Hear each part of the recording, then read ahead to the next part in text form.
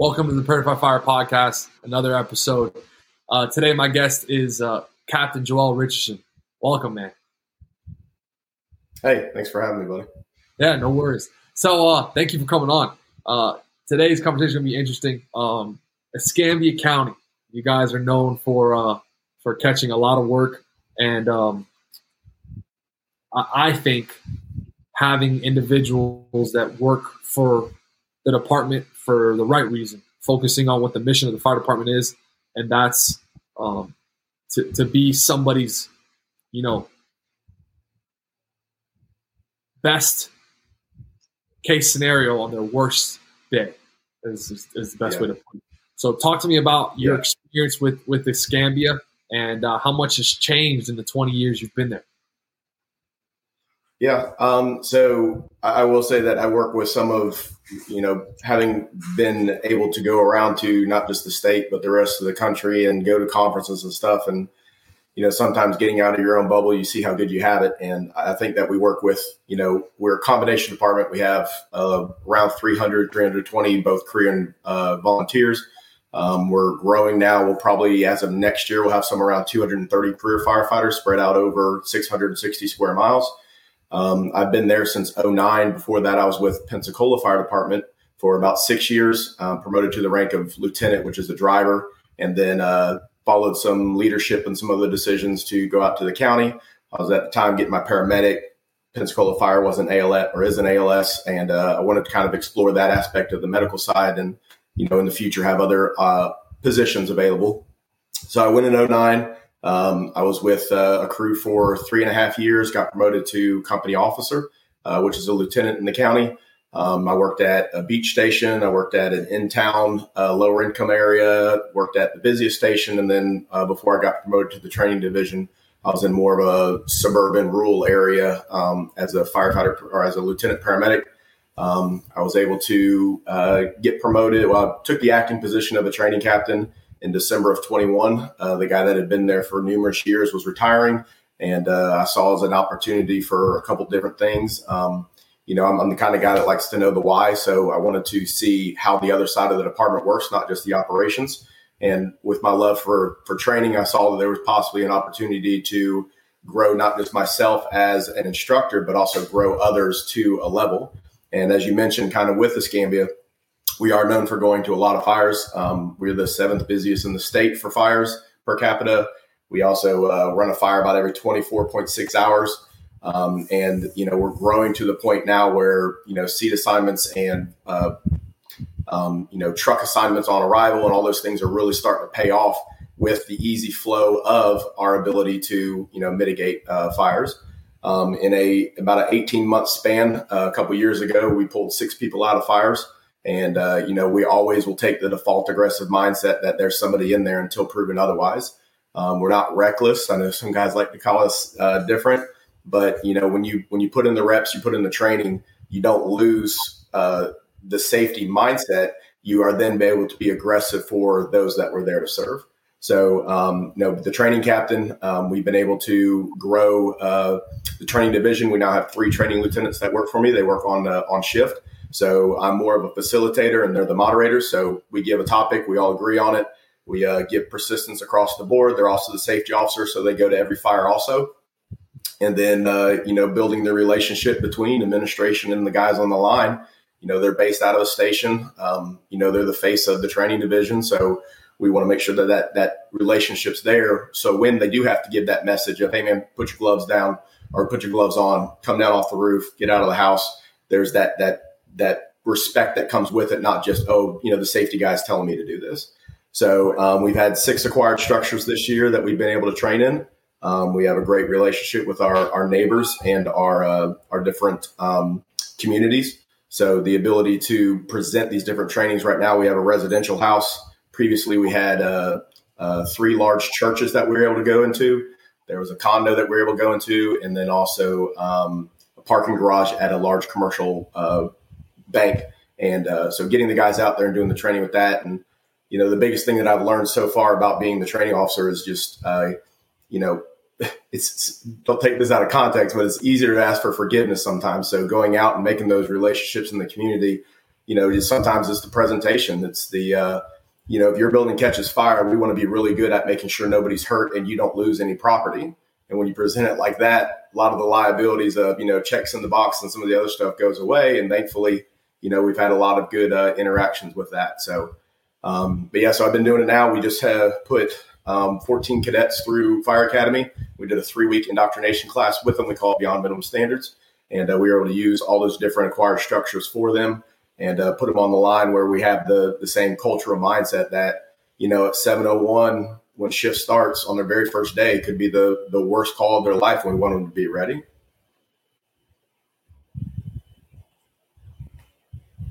That's awesome, bro. I love a lot of what you just said. And we'll start from the beginning.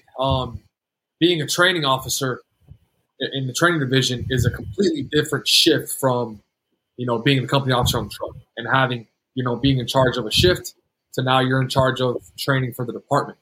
As far as Escambia goes, are you in charge of on-duty training? You are in charge of the recruits? I'm assuming you guys hire. You do all of that, or do you guys have separate positions for that? Yeah, so we were able to grow the training division. I work under a division chief, and he's a very good boss by allowing us to kind of, go try it out, figure if it works. We'll make adjustments, but he gives us the reins and lets us, go with what we want. If it's a in-house or if it's going outside for classes. Our logistics chief has really been able to secure a lot of money for us to start going back out. Escambia County back in 2015 was the 4th poorest county in the entire country. So usually your fire base and your tax base are inversely related. But we had that. So I run the monthly training for the department. So I send out things and I might say the target solutions word and get some down thumbs on that one. But the idea that it's supplemental to what we prioritize, which is the hands-on training. So again, we just set kind of a training calendar, what's available. I get all 3 of my training lieutenants now. They started in January. So we get them on board with it and just let them know, all right, here's the objectives, try and get the objectives. And again, it's the idea that, they're the ones that are out running the calls and seeing what needs to be done. So I try and make sure I get input from them of, what are you guys seeing on these calls that we can do better at? And there's little things. And, the kind of the focus I've had with them is we're good. I mean, we are a good department, but we can be better. So it's like, what are we doing good? What can we establish as the training division as the baseline? And then from there, we can set the expectations higher. But we got to get everybody to the baseline first. And by no means is it a knock on any particular person, but we have a very diverse department where we have everything from, Perdido Key, where I was first assigned as a company officer. We had 53 high rises, 4 people running those calls. And now before I left, there was 4 of us assigned to a company that was 64 square miles. And there was 4 of us, and it was mostly rural and some suburban neighborhoods. So we have a very diversified response area, and being do so, I need to know how to be able to hook up to a standpipe, but I also need to know how to do an extended lay or a tender operation. So the training division, what we try and set is, all right, starting to get a hot time of year, what can we do in minimum quantities with hands-on, and then supplement with other like state requirements, OSHA requirements, things like that of, medical training, company officer training, things like that. One of the cool things I think that I was able to also do is we have 6 total battalion chiefs that work the line. We have 2 battalions, Battalion 2 and Battalion 3. And I was able to do what I call a leadership interview with them. So I just kind of like what we're doing. I just did a 10-question interview, sent it out to them, and then just did a Microsoft Teams meeting with them, recorded it, and then assigned it to the department.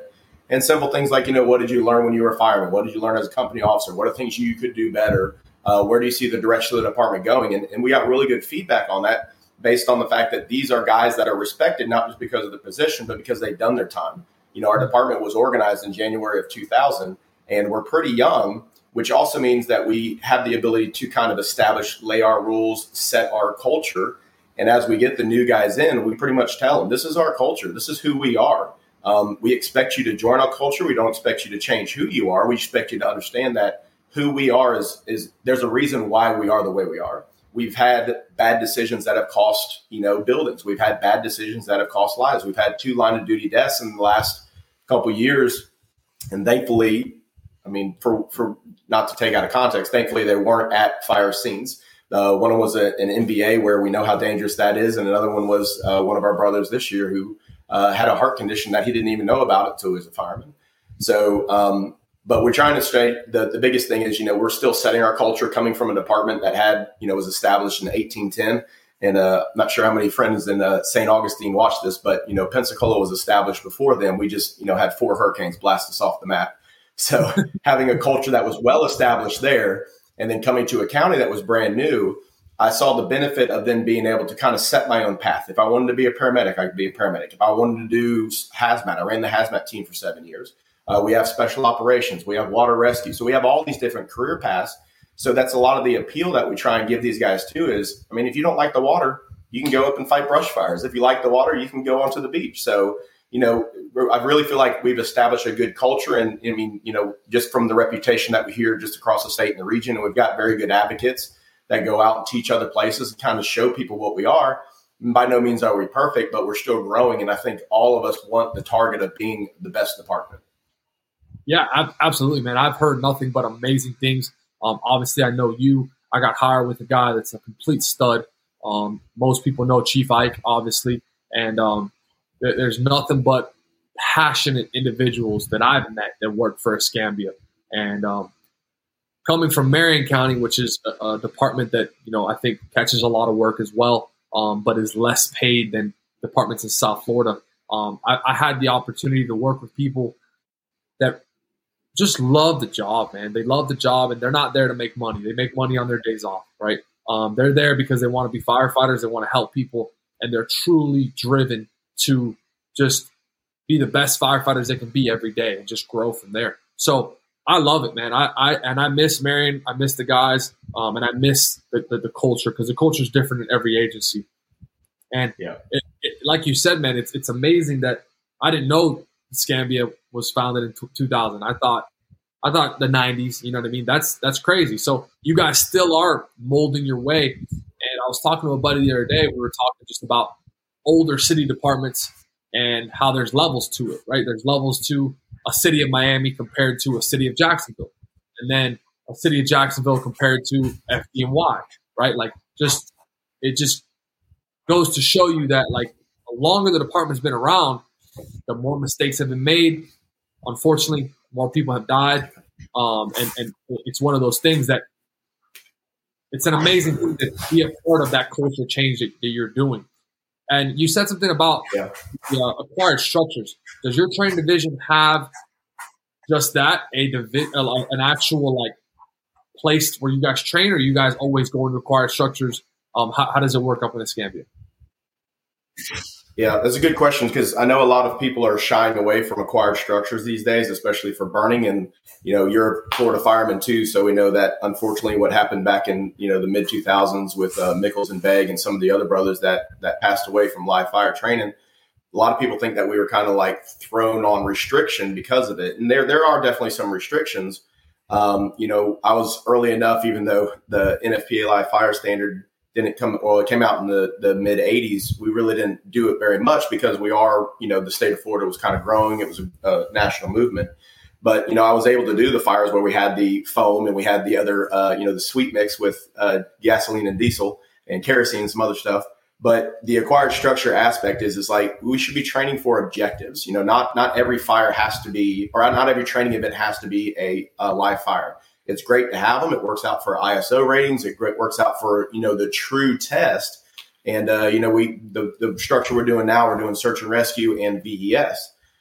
So with that, it's we've had failures during the training. And the best part about training an acquired structure, it's not a box, it's not a connex, it's not a concrete building. So when you see it, it's more relatable to a true home in Escambia County, which is our community that we serve.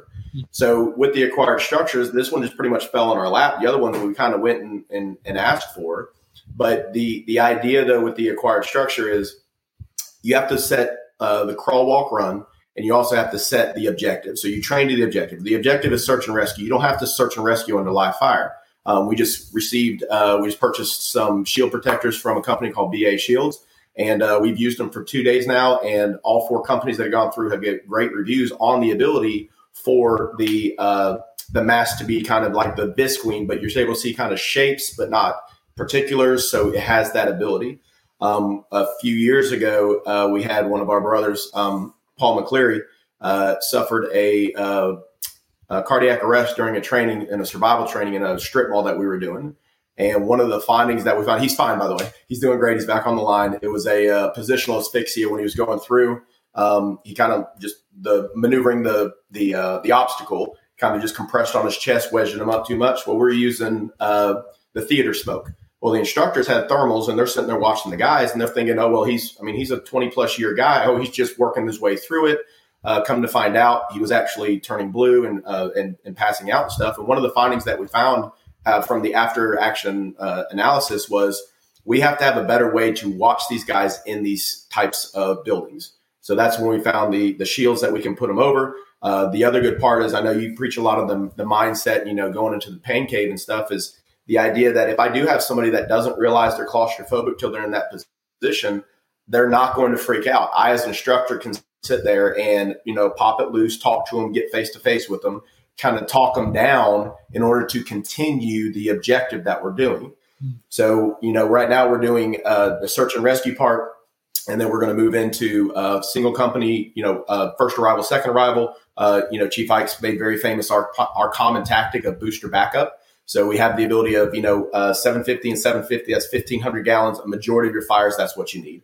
Right. The lot of places put the priority on unspecific things. We need water before we go in. No, if there's a victim there, we're going to give them a chance, and to protect us, the old verbiage too of putting a line between the victim and the fire. Well, if you're worried about laying a line, then you've defeated the purpose of who you're there to serve. You're not there to serve the water company. You're there to serve the victim.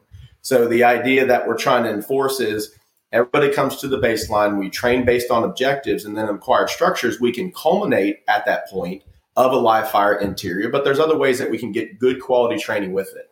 The guys training in gear, we are full advocates of that. We just had a 3-day heat wave up here. And I say heat wave, I know you South Florida boys get a lot worse than we do, but we have all that humidity too. But we just canceled it for 3 days. And what was very encouraging was one of my training lieutenant was still going around and, making contact and going out to the stations. There are still guys out stretching lines, doing training, going to water rescue, all this other stuff. So even though we as a formal training division canceled the training, we have that mindset of every day is a training day. And we went out there and made sure that those guys were doing it on their own. So, and again, that comes back to that culture where we put, the emphasis on being ready for whatever happens. And, it's ironic that there's times we get just really, really weird calls. We had a 100-year flood, and then a week later we had a jail explode a couple years ago. That doesn't happen in most places. So we're exposed to a lot of things. But, in those situations, you can't ever train. I mean, other than maybe a promotional test, you're not going to have a jail explosion as part of your scenarios.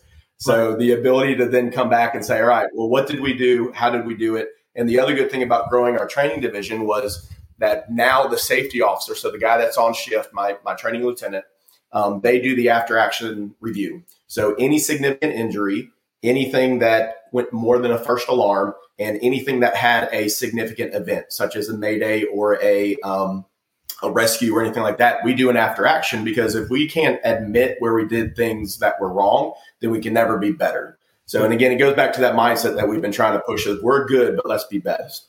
Yeah, absolutely.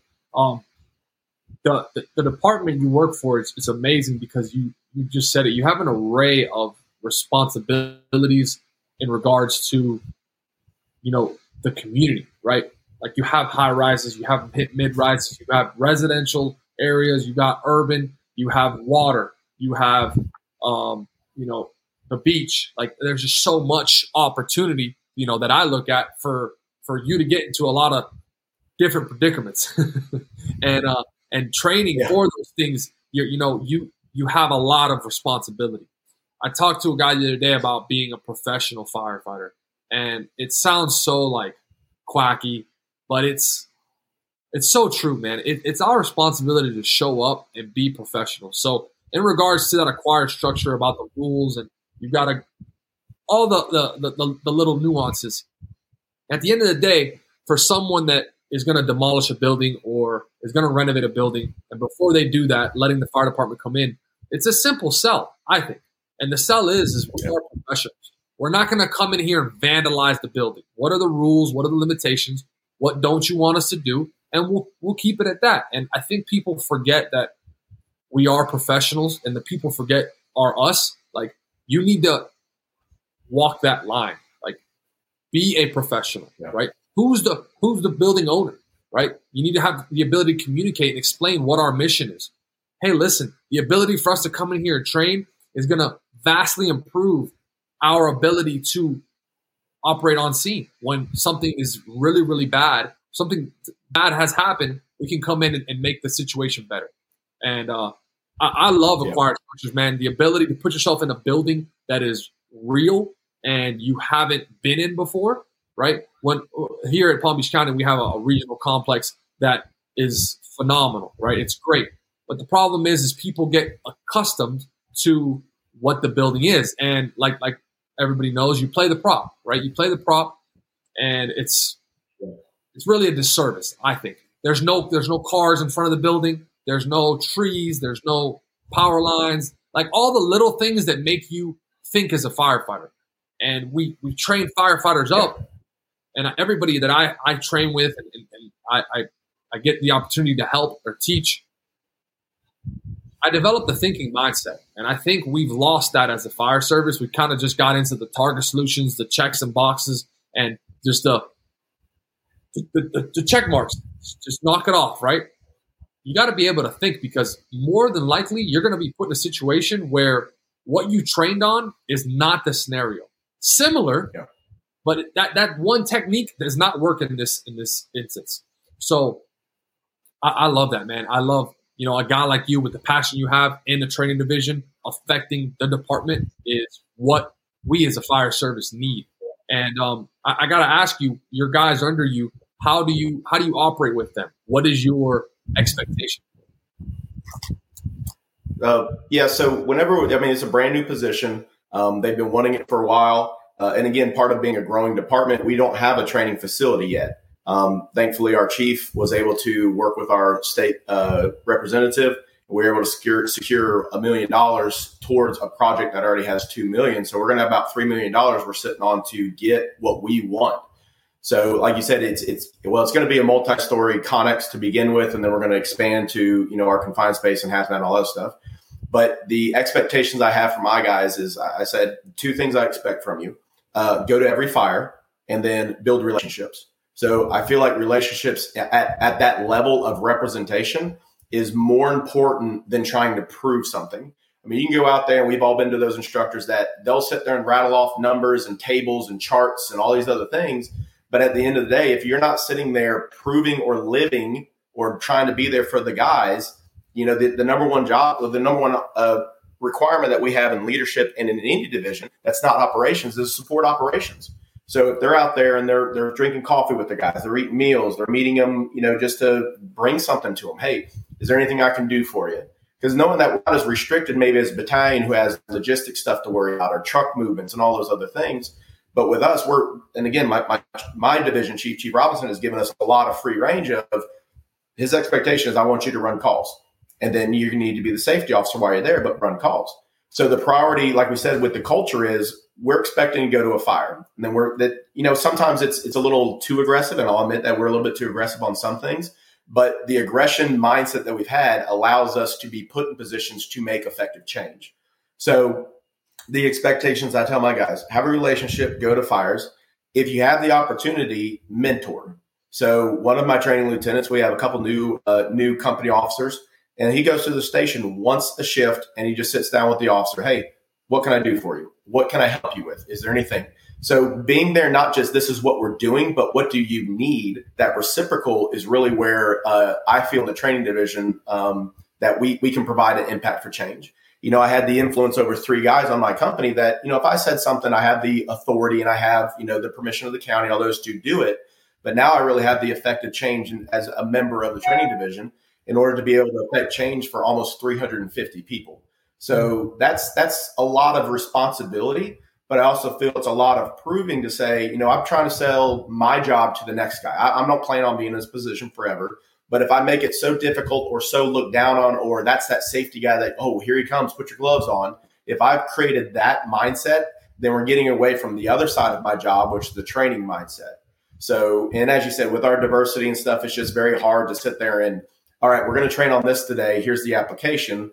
And, like some of the mindset too, that in the books I read and some of the podcasts I listen to is, if you know the way broadly, you can apply it in all things. So if I say search and rescue, my newest thing that I like to tell the guys is everything is an algorithm. So you think about from the paramedic side. So if I have a cardiac arrest, here's your cardiac arrest algorithm. Well, if I have search and rescue, I have search and rescue. Well, am I searching for a victim? Am I searching for a downed fireman? Or am I searching for fire? So as I'm going through, all right, I'm looking for a downed fireman. So now from here, what are my choices? Is the pass device going off or do I need to find them? Now we're kind of rolling over into the other algorithm of just regular search. I come across them.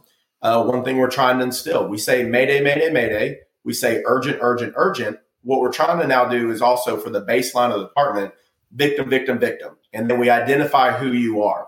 So it would be victim, victim, victim, engine 16 nozzle victim. Well, then everybody on the fire ground knows based on the sequence of arrival, engine 16 was second and they're doing a search. When they made entry, they said PARV 2, making entry for a right-hand search. So then now the entire house is broke down to this area that those guys need help. They do their assessment. They find out what's going on. We'll be removing from the Charlie side. Well, as command, all right, OV team, go around to the back and assist them. The extra drivers that are doing other jobs go and assist them. And, the video that we have of firefighter Jeff Fangman and Lieutenant Daniel Mills making a grab on a structure fire that most people, and I'll flat out say most people wouldn't have gone in on, was because we had that mindset and they made a successful grab from it. They did a VES. There was no door. The victim was on the path to the fire. And because of that we will always make sure there's nobody in there. And the arrival sequence, the ladder truck comes in. They did the search. They were second due. And by doing so, it gave a positive outcome for the young man that we pulled out. I was going through my acting battalion chief training at the time. And whenever we got there, everybody's hustling. And that's a normal day in Escambia. Everybody's running. There is running on the fire ground, but it's controlled because we know what our job is to do. So the idea, and, I may or may not get in trouble when I first became a safety officer, safety second, don't die. The idea that is, it's the control, like we said at the beginning, of if I increase the reps, I increase the physical capability, I increase the confidence in the guys, then your safety factor goes up more and more and more. A person that carries a gun for a profession doesn't think the gun is dangerous. It's when the gun's not being utilized or being trained on that it becomes dangerous. Same thing with us. If we're not used to running on the fire ground, then our heart's not ready for that 2:00 in the morning wake up where we have to be pressured. We've pulled kids out. We've pulled elderly out. We've pulled adults out. But if we're not ready for that physically, and I know the mindset that you and I both share is, I don't expect people to be, the ultra marathoners like you, and I don't expect them to be, a lot of other things, but I do expect them to understand. And people ask me, well, what's your level of expectation for fitness? And I said, I want you to be able to look at my wife in the eyes and tell her you did everything physically, mentally that you were capable to do. If you can do that, lay your head down at night, then you're in shape. So, that's the standard that I have. And, the expectation for my guys, us in the training division, unknowingly, we've all been trying to get a little bit better in shape. My division chief has lost over 25 pounds. I've lost quite a bit. All three of my guys also go to the gym, and they go to the gyms at the fire stations too. To again, if I say go work out, but if I'm in there working out, firemen are going to be firemen. It's like, hey man, what are you doing? Oh, come on. So now we live what we're preaching. So then you have that relationship for when we do have to make those hard conversations. Right. Yeah. So much to pull apart there. The first thing I want to talk about. Yeah. No, don't be sorry. You're crushing it. The first thing I want to talk about is the hustle mentality. I think we've gotten, and it's the fire department, we always get carried away and go too far right or too far left, but no running on the fire ground. Nobody expects some idiot in bunker gear with a ladder or set of tools to be running on scene. But what is expected from the public, because they don't know any different, is hustle, right? Urgency.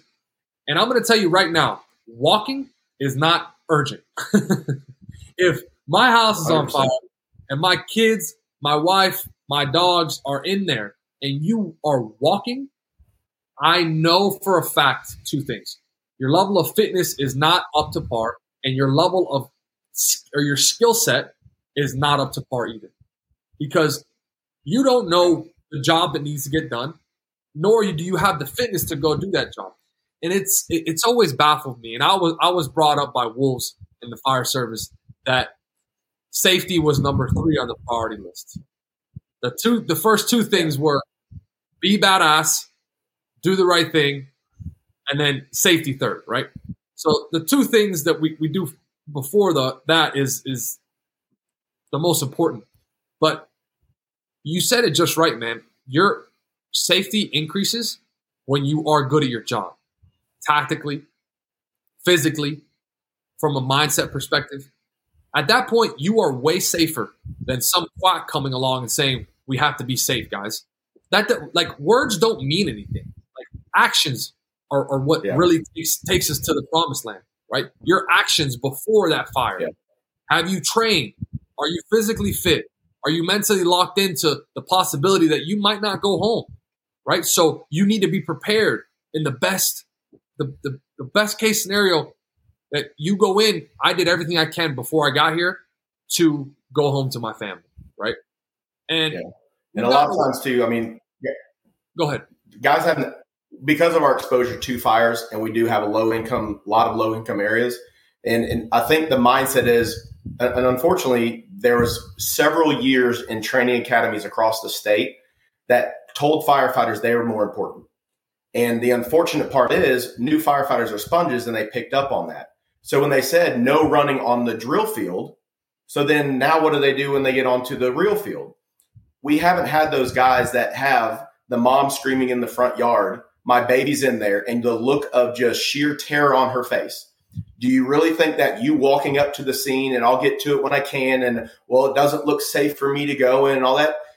Tell her that when she's crying on the side of the road. That VES that we had where the grab was, when the mom actually pulled up while we removed him to the seaside and started doing immediate compressions on him. The scream that she made is only a mother would make when she saw her baby. But when we were done, he was in the hospital. She cried and hugged every single person on scene, knowing that we risked our lives for a complete stranger because we were ready. So until you put yourself in that mindset of, why am I doing this workout? Why am I walking around in gear? Why am I going the extra mile to better myself every day? Think if that was your mom screaming in the yard because you're stuck inside. How much harder would you push yourself through that workout? How much harder would you push your crew to it? My expectation, my crew, was either you work out or we're going to do drills that you work out, but we're going to show up ready. Yeah, there's been a disconnect in the fire service across the country. Whether the disconnect is it'll never happen or the individuals just, quite frankly, don't care, right? And I tell people it's not a matter of if, it's a matter of when, right?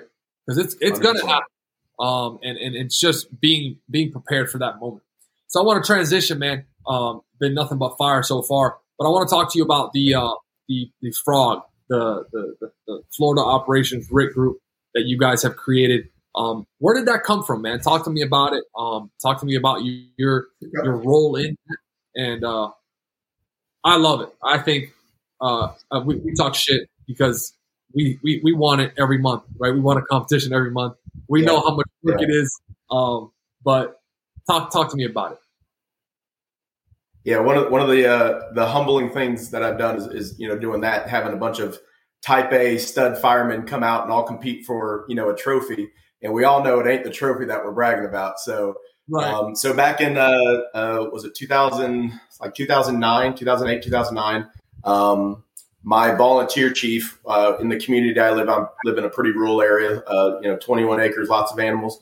The volunteer chief was very active with the Florida Fire Chiefs. So they were getting back to what they call the quarterly fire chief sponsored training. So we'd go around, we went to Mariana, we went down to Indian River, we went over to right outside of Hillsborough and a couple other places. And we were doing, my buddy Brandon Clutter from Orlando, we were doing a RIT class. So it was just basic stuff, how to do conversions, get people upstairs, a lot of the just basics of, and again, the mindset back then, which is not even known about it, was get everybody to a baseline, then we can expand to other things. So the fire chiefs would have us travel around, and Brandon and I would teach that class. And then there was other guys that had like hybrid class, stuff like that. Well, down in Indian River, we met a guy from Martin County that's name was Jeff Alter. And Jeff was their training chief. He was a deputy chief. He, I think at the time he had over 30 years in the fire service. And his idea was, well, if we want to get guys doing this, why not make it a competition? They had the ALS competition. They had some of these other ones. And his idea was, well, if we can take these guys and put them in a maze that we create, we can simulate the stress that's involved during a competition or during a normal Mayday event. And, something that we've preached over the years too is RIT is just a culmination of skills. It's search and rescue. It's survival. It's firefighter or victim removal. It's, vent intercert. There's a lot of factors to it. All you're doing is combining again in that algorithm of where you apply it. So we had our first competition in Daytona at Fire Rescue East. I want to say it was 2010. And we had a total of 7 teams. 7 teams showed up. And it was still kind of one of those, well, how do we do this? Do we make the rules? And again, firemen being firemen, well, if we set the rules, what are firemen going to do? For the next 364 days, they're going to figure out how to break the rules or bend the rules. So, we had a strong showing and we grew and grew. And, in 2015, we were picked up by Firehouse Magazine and we went to Pennsylvania and Tennessee and some other places to kind of promote the competition. But we always home based out of Florida, knowing that that was the original intent, was to make Florida firefighters better. So this last year, our biggest year, right before COVID, we had a total of, 33 teams, and that's 5 guys on each team. And, January in Daytona. And one of the biggest proud moments that I had was a lot of teams will have an alternate. So, they had the 5 guys and they had the one just in case. The guy gets mandatory, the guy has a family emergency, whatever the case is. We took a team of 5 alternates, put them on the competition because we were going to give them the chance to still run it and put their skills to test. They placed 7th, 7 out of 30 teams. So when you talk about the baseline being raised, to us as the group, we saw that that was probably the culmination of what our target was for the time, which was get everybody to that level. We had guys from North Florida, Central Florida, South Florida, Panhandle, all those on this team. But that since they all had trained on those basic skills, the application of the skills is at the competition level. So this next year will be our 11th year. We were already, we just did our competition back in May down in West Palm area. And we decided that, 10 years, it's time to change some things. So we'll be moving the course, making it a little bit more applicable to as the fire service changes, lessons learned. And the other proud thing that I would say is, I'm the head judge for it. So, I get to determine what the final is. And every final that we've ever done is based on a line of duty. And it's also not just the way to remember people. And if you've ever been there, and I know you've been there numerous times, but we have the posters hanging up that tell the story, that give the lessons learned, that give a summary of what happened. Because if we're not learning the lessons from those guys that, whether by choice or not, made some bad decisions, had decisions made outside of their control, they lost their lives. And back to the 2 line of duties that we've had, there's still a lot of sore points from it. One of the ones we did was from November 25th of 2000, Maurice Bartholomew. I joined Pensacola September 3rd of 2003. When I left in 2009, there were still people that were very, very, they would just talk about Maurice and they'd start crying. So the effects of these line of duties really have long-term impacts on us. So what our mindset is what are some skills that we can do in a blindfolded environment that can recenter us on this person gave their life for us to be able to learn this. So every year we do a different line of duty that's associated with that. Yeah, man. That group, this event that you guys have created, I got buddies all across the country, right? And they see me post the training and stuff. And what is that? And I'm like, hey, man, we have a group here that puts on a competition. And they're so intrigued by it. And I really wish this was a national thing, like the extrication team that has gotten. I think one day it'll get there. But as far as Florida goes, anybody that's listening, guys, get a group of guys, train, and show up to this competition. You're going to see your level of skill set will be higher, right? You'll be put in a position where you have to display your skills under pressure. And I think we're not going to fires every day, so we don't have that ability to do that. And you guys have presented that, and we love it. I've talked about stepping away from the RIT team, and I just love training. I love being a better firefighter. I love doing hard things, obviously, and it's hard. I mean, there's no no ifs, ands, buts about it. That course is hard. The final is hard, and I love being humbled, right? I love thinking I'm a certain level firefighter, getting in that. We got a course down here in South Florida built, getting in that course and realizing I got some work to do. You know what I mean? Whether it's air consumption, whether it's speed, whether it's technique, all three of those things you can grow, you can improve. And as far as relatability, and I love teaching, the new guys on the team and guys in the department, there's a difference between training for the competition and training for real life. Absolutely. And we never get carried away with the competition mindset. We'd rather not do as well in the competition, but be able to apply the skill set directly to the field than just train for the competition and then not have any applicable skills from it. I think it's a line, right? It's a fine line. Yeah. And I know that, with having guys that come down, and we're starting to see, some of the guys that have done it for several years, they pass it on. And you talk about, the culture within that department. Everybody knows who's on the RIT team in most of those departments that come down here. All you have to do is say, I went to the competition. Oh, well, and then they would give the person's name.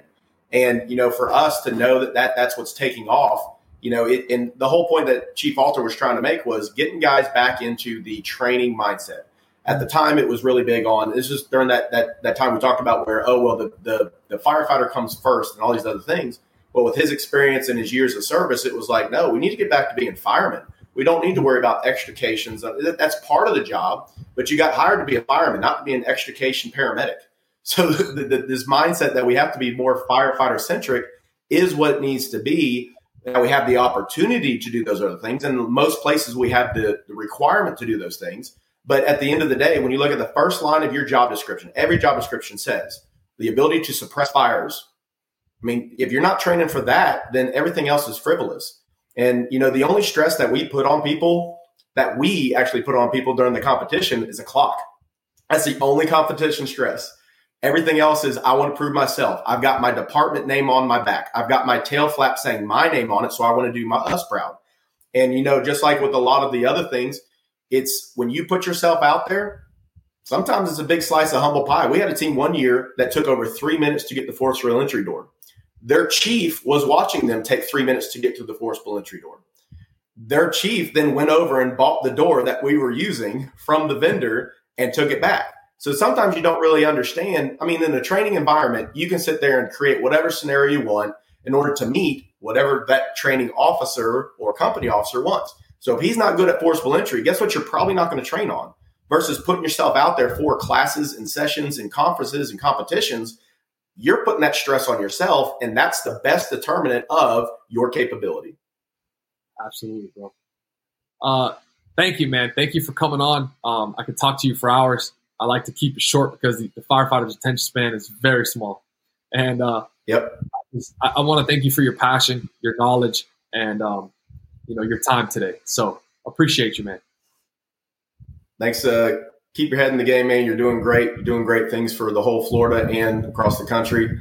And, if you're ever up in the Panhandle, come ride with me and I'll take you to some jobs. Oh, yeah, absolutely.